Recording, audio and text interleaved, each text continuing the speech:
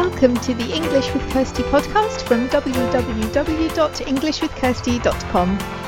Here I'll be sharing with you tips, information and other learning resources so that you can improve your business English.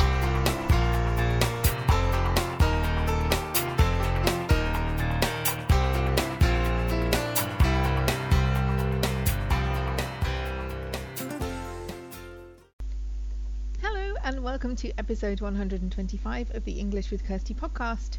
And today we are going to talk about pronunciation and specifically letters that you don't pronounce, because sometimes you can have a group of letters in English and there are about 5 different ways to pronounce them depending on what word it's in. But sometimes the letters aren't pronounced at all, and if you do pronounce them, a native speaker might take a minute to think, what did you say? Because we don't expect that letter to be pronounced. And often when we talk about these letters, we think of the letter K. You know, like at the beginning of words, we have words like know, like I know this is the right answer. It's not I can know, it's I know, because this K sound is silent. And sometimes it happens with a C, like you talk about scissors or science. It's not skizzers and science, it's scissors and science. It's like that C isn't there. But one of the letters that we don't talk about often with this is the letter L, and usually it's because it doesn't happen at the beginning of the word. I guess it's not one of the common ones. But when I was talking to one of my beginner students, we had to look at this because there was a word that the student thought you needed to pronounce every letter and you don't. This L is a silent L sometimes, and it's good to learn where not to pronounce it so that the word sounds correct. And there are some exceptions to this rule. You know, most of the time we do pronounce the letter L, but there are quite a few quite important words where we don't need it. And so the first group of words is when you've got O-U-L-D, because there are quite a lot of words that look like this. You've got should, could, would, all of these O-U-L-D words, you don't pronounce the L. So it's not could I have a cup of coffee please, or would you mind helping me? It's could I have, would you mind? So it's like that L isn't there at all. But we always, when you're writing it, you do need to put the L there, but when you're pronouncing it, you don't. Unfortunately, there are a couple of O-U-L-D words where you do pronounce the L. So like shoulder, like if somebody's shoulder hurts because they've been carrying too much, or even hopefully not something you come across, but mold. You know, when bread has been around for too long and you can't eat it anymore, it's moldy.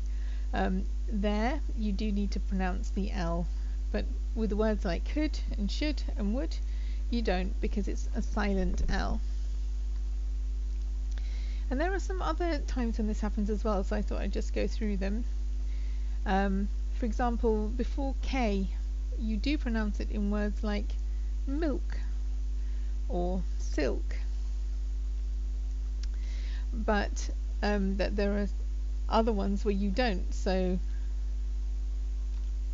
for example, if you have an egg, the egg has a yolk, so it's not the yolk, it's the yolk. And if you're talking about folk, either folk music or folk as in people, then you don't pronounce it there either. So you can't just say, oh, it's before a K so we don't pronounce it, because you do pronounce it in words like milk and silk and silky and all these things. So you kind of need to look at the group of letters and learn the rules. Another one is like, you know, we finished Christmas time and talking about elves, or if you have shelves, or you know, this L-F, elf or shelf, you do pronounce it. But if you're saying half, like half an hour, it's not half an hour, it's half an hour. Or a young cow is a calf, and a calf is also a part of the body. But if this L-F comes after an A, like in half, then you don't pronounce the L. And there are some other times when you don't pronounce it, like in calm. If somebody's very calm and they're not stressed out at all, there is an L there, but you don't pronounce it. And the same with other LM words like palm tree. It's not a palm tree, it's a palm tree. So there are just a few examples, and looking at the letter L, let me know if you would like to look at other pronunciation tips like silent letters, or when you pronounce words in different ways, because sometimes there are rules, but sometimes there are rules with exceptions, and obviously you can't learn every word that there is, but it's good to know some of the more common ones, because words like would and should and shoulder are quite common, and you pronounce them in different ways. So there is a place where you can write to me on the show notes page. So if you want to find this show notes page online, and also I talked about this particular topic in a blog post, so I'll link the blog post to this episode's show note page. And so if you want to find that, you go to englishwithkirsty.com/podcast/episode 125. And there you can have a look at the examples written down if you want to do that, because they're in the blog post.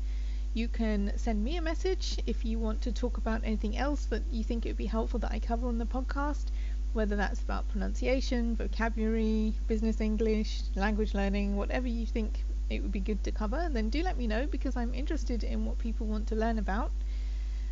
If you want specific one-to-one training, that is a paid service, but I also offer that, and I'm working with somebody at the moment quite intensively on pronunciation and accent reduction. So if that's something that interests you, then you can also contact me about that from the show notes page.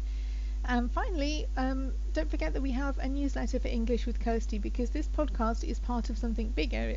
It's my English with Kirsty business, and there are other things that I do as well. So there is the blog, and there is the section for teachers who are teaching English, and sometimes I publish information in the newsletter that's only available in the newsletter. It's like extra content for subscribers.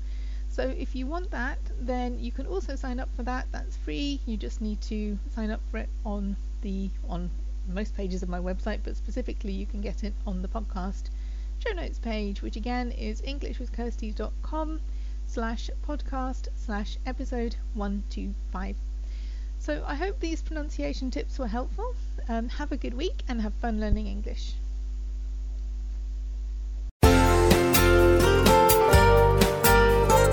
I hope you enjoyed this episode of the English with Kirsty podcast. If you have any questions or comments, my email address is kirsty@englishwithkirsty.com, or you can go to www.englishwithkirsty.com/podcast, where you'll find information about the individual episodes.